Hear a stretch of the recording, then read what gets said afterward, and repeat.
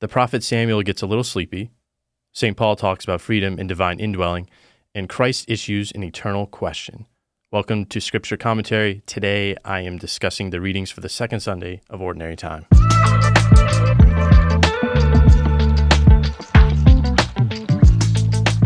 Remember to like, comment, share, subscribe, do all the things. That way I can combat the algorithm gods. Also, you can ask a question and I will answer it on the podcast. You can ask by emailing me at basicallyrelatedpodcast@gmail.com. So you might be wondering, second Sunday of Ordinary Time, what happened to the first Sunday of Ordinary Time? And that is a great question. The mystery of the first Sunday of Ordinary Time. Technically, that first Sunday is the baptism of the Lord.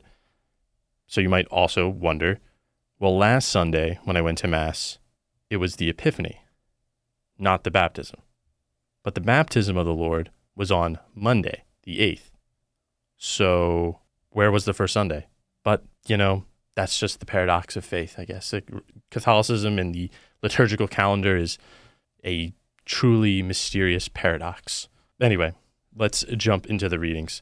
So our first reading comes from 1 Samuel 3. It's a very famous reading where God calls to Samuel while he's sleeping in the temple, and the prophet Samuel is kind of confused and thinks it's Eli who's calling to him, and then Eli gives him the famous advice to say, "Speak, Lord, your servant is listening." So I want to talk a little bit about the symbolism here of sleeping. It says that Samuel was sleeping in the temple of the Lord where the ark of God was. So a little bit of background. This would have been Samuel's job to watch over the golden lampstand, the menorah, in the sanctuary's holy place. His job would be to keep the candles burning. So that's why he's sleeping in the temple. If it seems weird, there was actually a historical reason why he might be doing that. But so the symbolism of sleep. So sleep is one of those symbols that has many layers and many facets and aspects to it. Sleep is multi-layered. On one hand, sleep is kind of archetypally bad, or sleep could be considered a bad thing in a spiritual sense because it is emblematic of spiritual sloth or of dullness, of sleep to God's presence within you. But on the other hand, sleep could be this kind of notion of peacefulness in God, of tranquility in God. I'm going to use a lot of St. John of the Cross on this because he uses the image of sleep frequently. And he uses it both in the positive aspect of being at peace with God, being tranquil, putting your mind at ease for contemplation. But he also talks about it in a negative sense, that one can be unaware or dull to God's presence. So on one hand, sleep is this liminal stage. It's this period between kind of the darkness of unconsciousness, this slipping away into unawareness. And then the coming out of that is this wakefulness, this coming to consciousness. And of course, unconsciousness in sleep is associated with darkness. Consciousness is associated with light, with coming to alertness. So, and light is associated with revelation and contemplation. So here you have Samuel who was sleeping, and then God calls to him. So God is calling him out of unconsciousness, kind of out of the darkness of error, as St. John of the Cross would say, and into the light or into greater knowledge of who God is. Because also in the first reading, it says that Samuel was not familiar with the Lord because the Lord had not revealed anything to him as of yet. Samuel is, on one hand, unaware of God's presence. He's in the negative aspect of sleeping. He doesn't know about God. But on the other, you can see he's being awakened to God's presence. He's being awakened to the revelation of God. However, it's not perfect yet because, as it says, God has not revealed anything to him. Revelation is something that has to be revealed to us. We can't go to it only. We can only open ourselves to it, which Samuel is I think a good representative of. Beyond just the symbolism of sleep, the main theme, I think, of all the readings is the idea of a divine call, that God is calling Samuel to, or he's calling him, but he's also inviting Samuel into a relationship, but into a greater revelation of God. In Catholic circles, we talk a lot about vocation, which is from the Latin vocare, to call. And that vocation, or when we talk about vocation, usually we're talking about our primary vocation. So to priesthood, to religious life, to marriage. And that is still true. That is a divine call. And that is something that I think we should take seriously, and you should discern, and you should pray about, and you should think a lot about, because once you're in, you're in. However, I think sometimes maybe we forget that God doesn't just call us once, but he calls us many times throughout our life. And even before we choose a primary vocation, there is the call to follow Christ. That our first call is actually in our baptism. That once we're baptized and incorporated into the body of Christ, and we have the indwelling of the Holy Spirit, that we're actually supposed to follow Christ from then on. There are many callings throughout our life, and that in a sense, Christ is walking among us, and he has his eyes upon us, and he's calling us on. He's bidding us to follow him, and he's bidding us to follow him every day. It's not just that one call of our primary vocation, but it's almost at every day, in every instance of our life, are we choosing to follow Christ. I think, again, we kind of frame it in the big picture. We think about the calling of the apostles. We think about the calling of Abraham or other Old Testament figures, Samuel, like today. And we think that such a powerful event only happens back then. It happens to the apostles and it happens to Samuel, but it doesn't happen to us today because, we don't have these sort of miraculous events. But I think what we need to do is we need to train our eyes to see and our ears to hear, because Christ doesn't just call us in the extraordinary and miraculous ways, but I think he calls us through the circumstances of life. Whatever happens to us by providence. And what happens to us by providence is God's voice. It's Christ's voice bidding us to follow him. Yes, I think Christ calls in many different ways. He can, sometimes there can be these powerful moments in prayer. Yes, there can be extraordinary or miraculous events. Yes. But sometimes it can be in the whispering of your conscience that Christ calls you.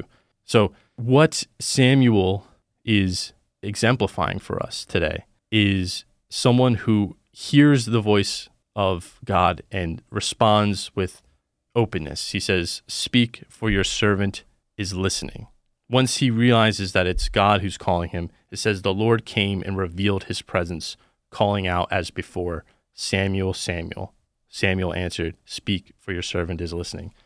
So I believe it's in the Hebrew, or at least other translations, it has that the Lord kind of came and stood. By Samuel's radical openness, by his willingness to receive what God has for him in faith, God kind of stands before him. And I think that's what we're supposed to do every day, is we're supposed to, kind of wake up and say, "Speak, Lord, for your servant is listening." We're not the ones who speak to God necessarily, or we're not the ones who command God, but it is God who commands us and who speaks to us. But when we say that, "Speak, Lord, for your servant is listening," what we have in mind here is, what we should be alert to is that how he speaks to us may be obscure, and it may be in circumstances and not necessarily in voice. Although if God chooses to reveal himself that way to you, just kind of speak interiorly to you in your soul, so be it. But I think if we train our eyes to see and our ears to hear, we'll see that Christ is actually speaking often to us. So these divine calls in our lives are sometimes in the plain, ordinary circumstances, but they kind of come upon us suddenly, and they can be obscure. I hear often, I think a lot of people hear often, that God doesn't speak to me, or I can't hear God. And maybe there's even a doubt that God speaks. Again, God speaks in the Old Testament. He speaks to the apostles, but he doesn't speak today. He doesn't speak to us. And I think that we need to reconsider that and think that suffering is a divine call from God. Suffering is an invitation by Christ to enter into a higher knowledge of God and union with God. I think about some people that I've met who have suffered greatly, and they've suffered well. I think that's an important note. And they have a different perspective on life. They have a different view of God and of what it means to follow Christ and who Christ is. And that's part of these divine calls, is to grow from kind of the dullness of sleep, the dullness or the comfort of sleep, into a greater revelation of God and to have God stand before you. That's what these calls are. That's what these calls are doing. They're kind of bidding you on. They're encouraging you on. And again, they may not be what we think they are, or they might be unexpected, but nonetheless, there are these calls to greater intimacy. And I don't think a call necessarily has to be something that changes your mode of life. It's not like you have to go from a single person to then married or to a priest or to a religious or something like that. But it can just be an interior change, something that is not visible. Your mode of life is the same, but it's something within you that undergoes a conversion or a repentance. When I was thinking about the idea of divine calls in the first reading, I was thinking of the hero's journey, the call to adventure. So the hero's journey was popularized by a writer, Joseph Campbell. He wrote a very popular book, Hero with 1,000 Faces. It actually inspired George Lucas, the creator of Star Wars. The idea in the hero's journey or in A Hero with 1,000 Faces is that there is an archetypal story that can be found in many myths and in literature. And in fact, if you're sensitive to it, if you have eyes to see and ears to hear, this hero's journey is actually taking place in your own life. And the basic plot of the hero's journey is kind of giving up where you are, going into the realm of adventure, coming to some sort of realization or transforming experience, and then returning to normal life. So the first step of the hero's journey is what he calls the call to adventure. So this is giving up where you are. This is the hero realizes that they've been summoned to something greater, to call out. But how the hero is called is different or it takes different shape. But the hero is always called out into the unknown, into darkness. This is, again, I think goes back to the motif we were talking about earlier in the first reading of that Samuel is asleep, which implies darkness. And God is kind of calling him out of the darkness, or calling him while he's in darkness, to adventure into a land of light, but he doesn't know about that light. And you can also say that what's the difference between, kind of staring directly at the sun and being in a pitch black room? Kind of either way, it's darkness to our eyes. You're being called into pure light or into pure darkness you can't see. What's happening here is sleep is a symbol for comfort. Samuel's in a life of ease, but he's being called to an adventure with God. He's being called to something to step out into the unknown.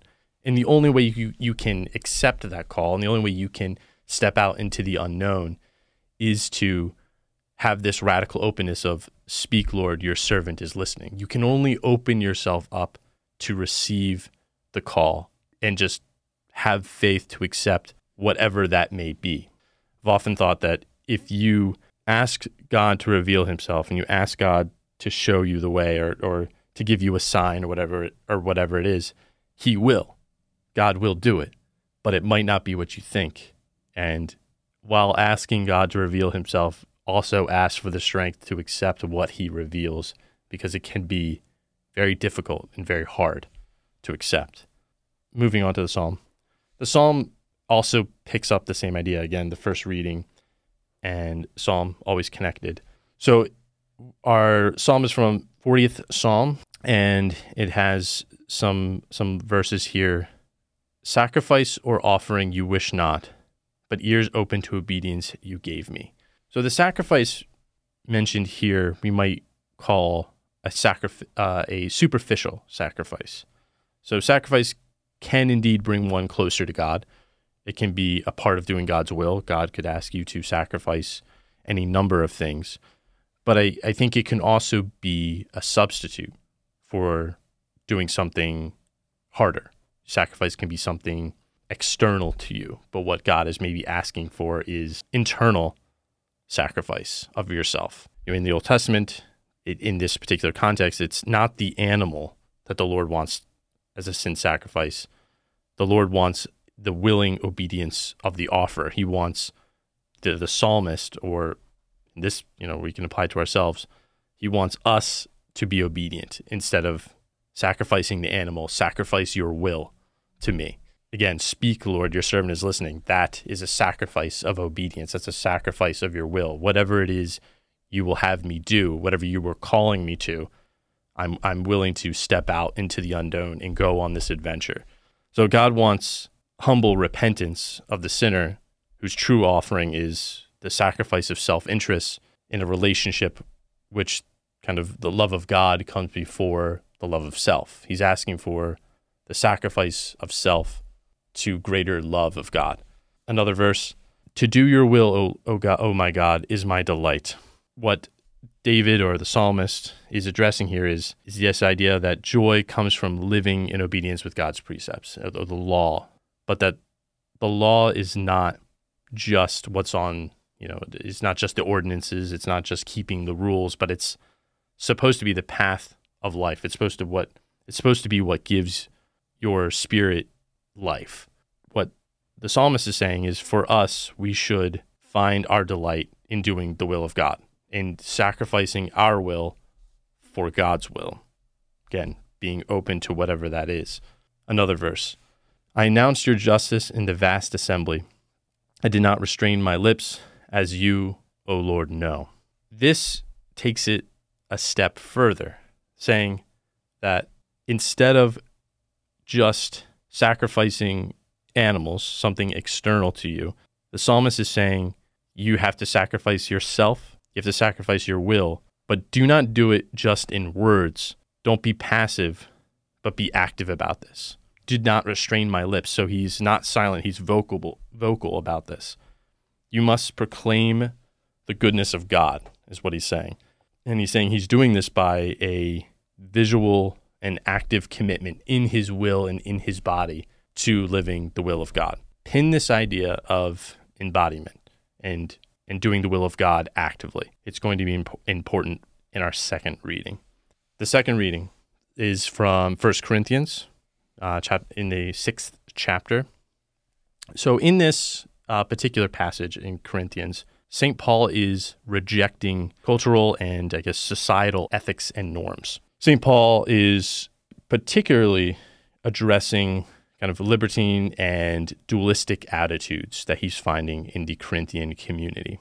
So Paul is subtly, or not so subtly, countering some popular slogans of the time. Not in this reading, in the verse, just before we get our passage today. He quotes something as, all things are lawful for me, to which Paul says, not quite, because the Corinthian community is using that idea of all things are lawful to me to engage in sinful activity. This has led into a libertine attitude towards the body of I can kind of use my body however I choose and however I want. But in a sense, my spirit remains Christian and I'm still committed to Christ, but my body I use however I want. Paul rejects this and says the body is not made for immorality, but for the Lord, and the Lord is for the body. He's going to develop this idea because the body partakes in the resurrection. His idea is that Christ was not raised in his soul or in his spirit,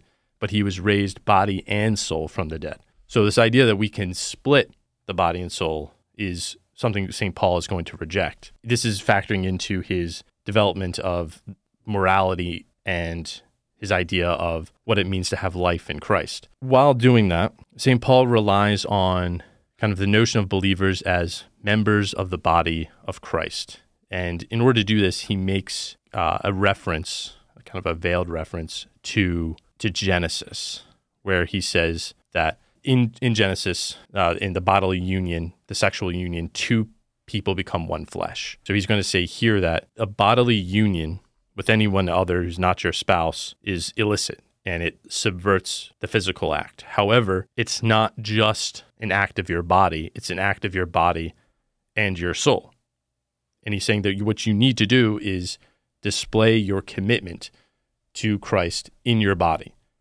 And your body is made for God and for the Lord, not for your own freedom and gratification. Whether in life and death, your soul and your body belong to God. He has this line here, whoever is joined to the Lord becomes one spirit with him.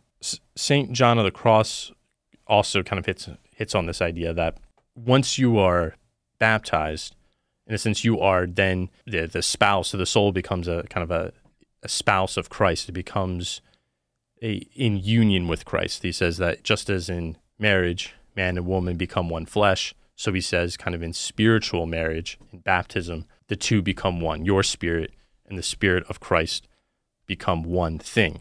We can take that a step further in that, although St. Paul doesn't articulate it this way, kind of later with the incorporation of philosophy, what we'll see is that the body and soul are one thing. They're not separate. That's a dualistic notion that St. Paul is constantly fighting against, is this idea that, again, I can do what I want with my body because my body is distinct from my soul. I think you might even kind of hear that today. This idea that I have a fundamental spiritual commitment to Christianity or to Christ, even though I do these other things with my body. But there's no kind of inner penetration of body and spirit. St. Paul in the Catholic tradition and St. John of the Cross reject that. Again, your spirit and your body are one thing. So sins against the body are also sins against your soul. St. Paul elevates this and says that your body is actually a temple to God, that you, since you've been baptized, in your body dwells the Spirit of God, just as in physical buildings and in churches, you can say that the Spirit of God dwells in there. So he's saying that this temple, that is your body, was won by the redemption of Christ on the cross, that it doesn't belong to you, it belongs to Christ. So you're not free to do what you want. Not only are you not free to do what you want because of the immorality and the sin that causes damage to your body and to the body of believers and to the mystical body of Christ, but also that your existence was purchased by Christ on the cross. So bodily activity does have spiritual consequences, and the body has this relationship to God as kind of temple and indwelling. The sin against yourself is a sin against God and against the larger community as well.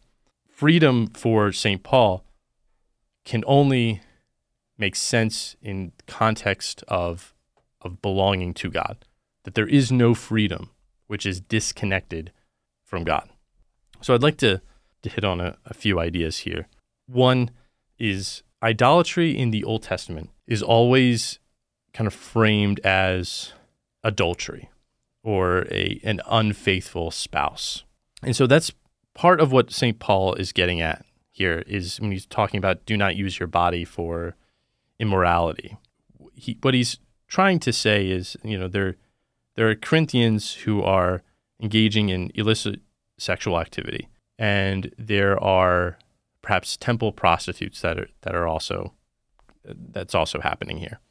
So he's saying that by engaging in these activities, you are defiling your body as the temple in the Old Testament was defiled. So one way you can picture this is the soul is like a temple that has many altars in it. but it should have one altar. There should be one altar on your soul, which is where you offer spiritual sacrifice and prayers to God. But what St. Paul is saying is, by your sins of the body, by these sins of immorality, you are setting up false idols in your soul. You're setting up false altars in your temple. And there you are offering sacrifice to these foreign gods, these other gods of your creation, when you should only have the one altar where you offer it to God. Idolatry and infidelity always kind of go together. So he's saying, think of your body and think of your soul as a temple. What would you want in that temple? If you say, I'm a Christian, that should be the only God that is worshipped in your soul. If that's not the case, then you are committing kind of adultery against God. You are worshiping and sacrificing to foreign gods.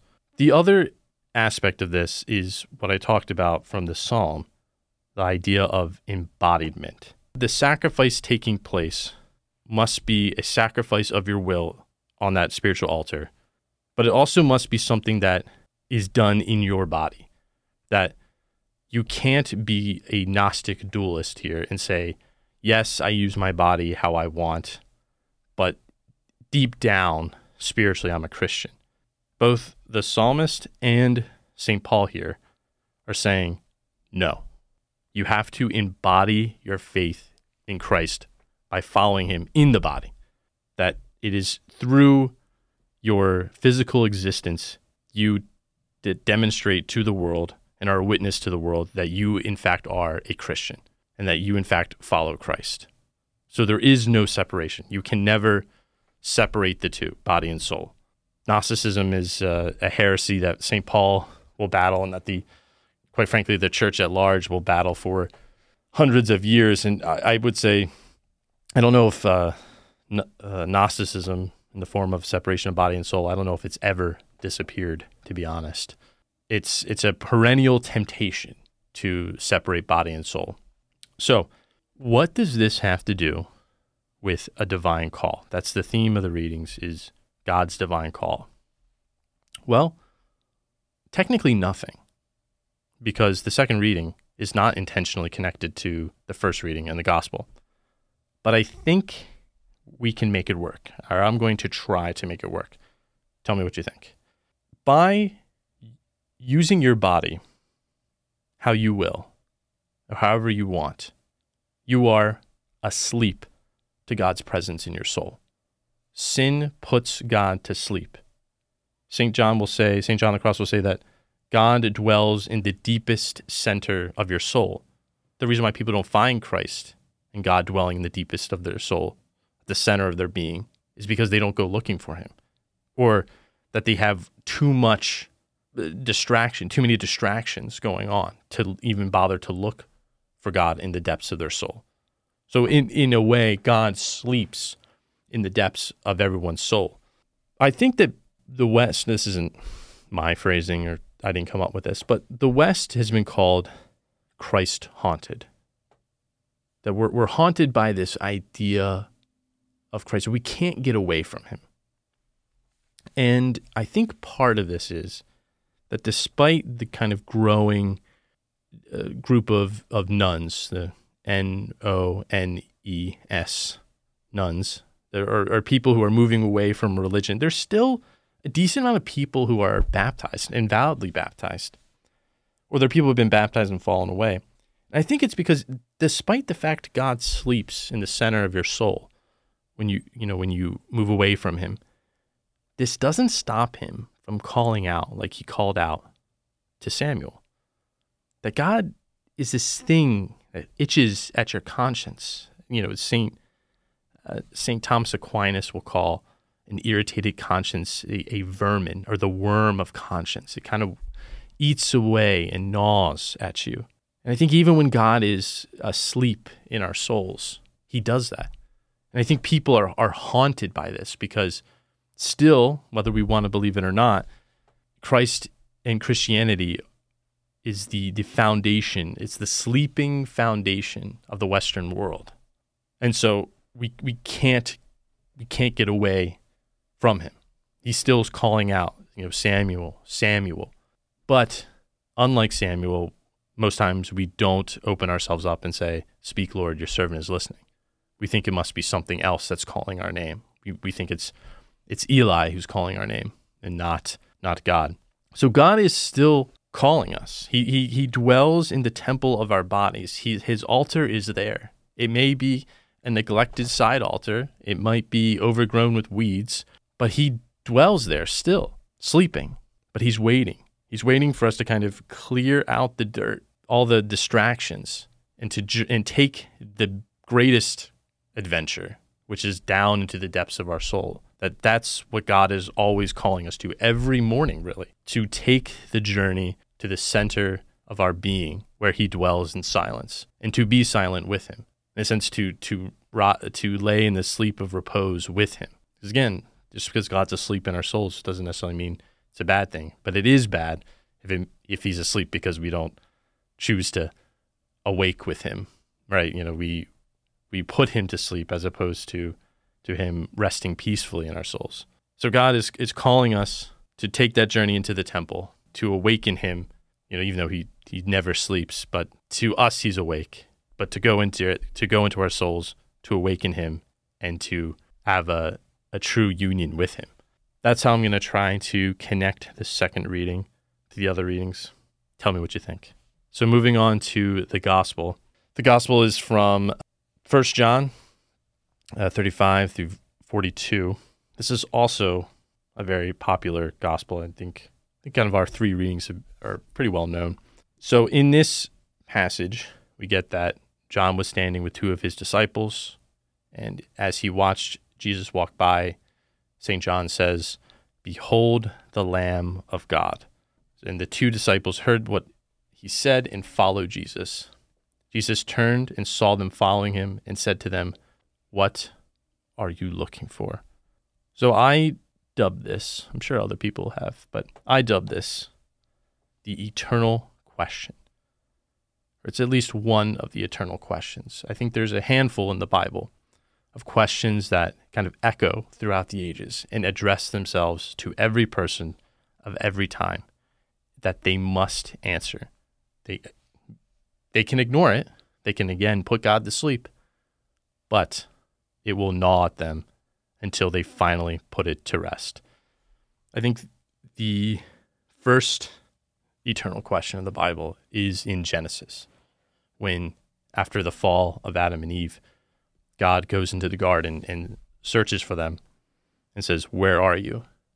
And in many ways, this question, this eternal question of where are you, becomes the question of the Bible, becomes the guiding question of the narrative of the whole Bible, which is God is always calling out to sinful humanity, "Where are you?"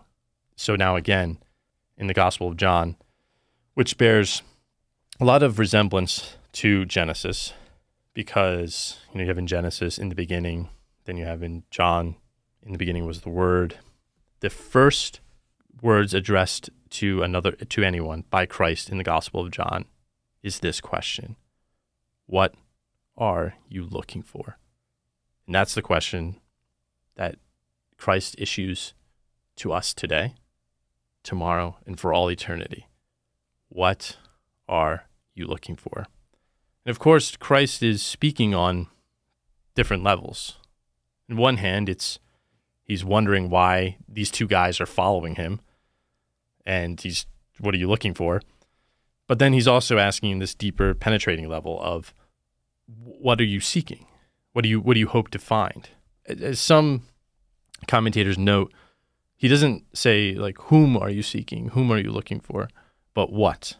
Because they know who he is to some degree. St. John has pointed to him and said, "This is the Lamb of God." So now they're saying, okay, we want to find more. We follow him. So the two disciples respond, "Rabbi," which is translated teacher, "where are you staying?" He said to them, "Come and you will see." So they went and saw where Jesus was staying, and they stayed with him that day. So this is symbolic of Christ saying, kind of, enter into my dwelling.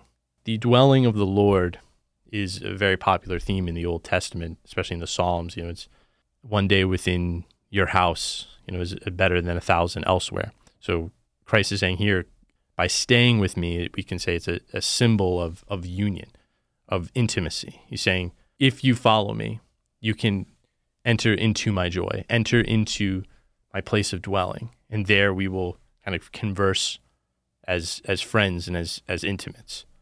But then there's this interesting note where it says, so they went and saw what Jesus was saying. They stayed with him that day.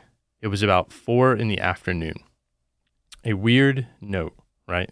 That he just kind of quickly jotted down the time. Why does that matter? So one principle I like to work by is remembering that words in the ancient world were not cheap.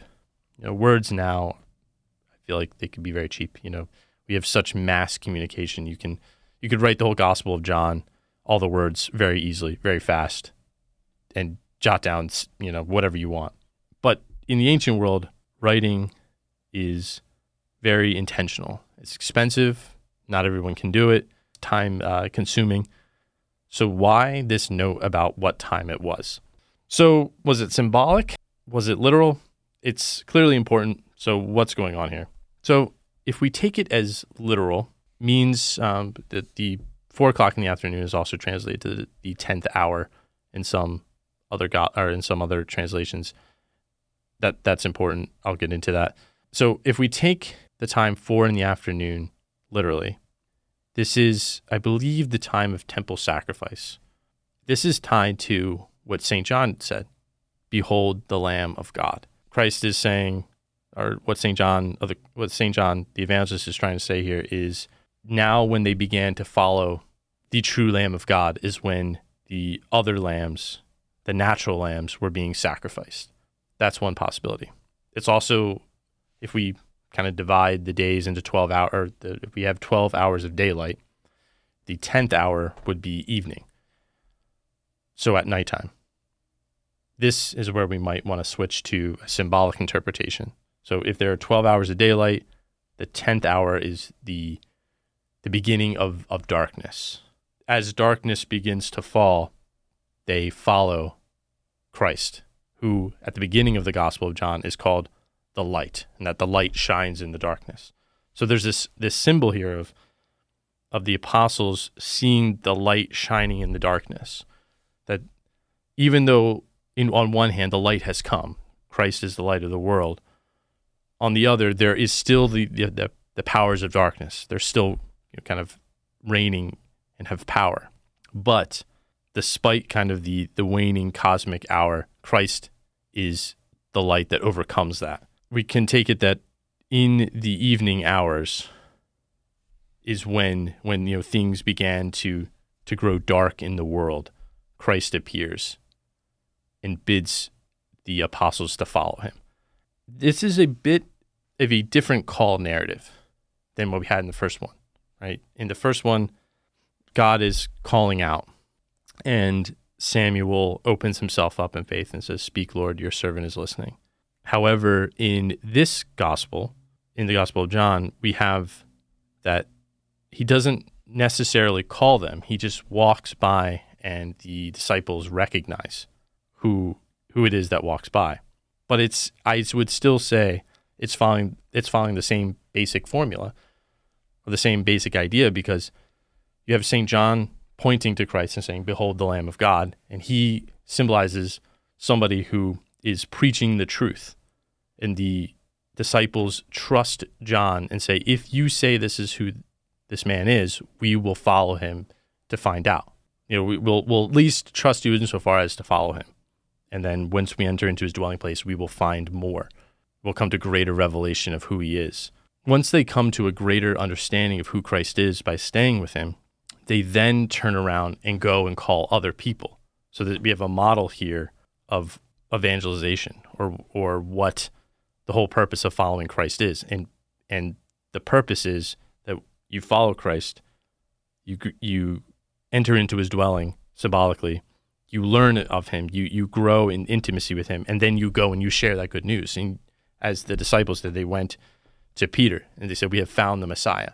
But in order to find the Messiah, in order to have that relationship, you have to follow Christ.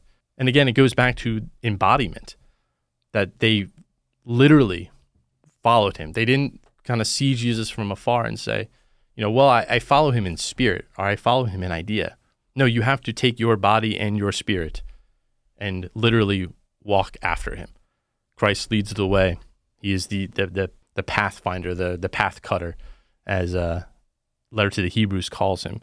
And you have to follow in that way, follow in that path. And then once you have that powerful encounter, you experience that divine call, then you can call others to experience that, or invite them you can invite them to experience the same thing that you experienced. So I think this divine call here begins with the question, what are you looking for? We have to open ourselves to that question. Be like Samuel and say, speak, Lord, your servant is listening. The way that Christ answers that question may be unexpected. Come and you will see. That will take on a very particular and personalized event to come and see. The idea of seeing and remaining is very popular, or very dense theologically in St. John's Gospel. To see Christ is to have an encounter with him that is life-changing. This is where we get the encounter with, or the event and episode with St. Thomas, where he puts his fingers in the side of Christ and in his wounds. I see and believe. In the first epistle of St. John, you have what we have seen, what we have touched, we communicate to you. I think that can still happen. I think we can still have that experience of seeing Christ, at least mystically or spiritually. But we have to kind of open ourselves up with that call of speak, like here I am. That we have to kind of wake up God in our souls. It's spiritual. He doesn't actually sleep, but you have to open up clean out the temple of your soul to find him, to clear out destroy the other altars, to tear down the abominations in the altars of your soul that, like what was seen in the Old Testament, and kind of rouse the Lord to awake him. Then you will see. You will come and see.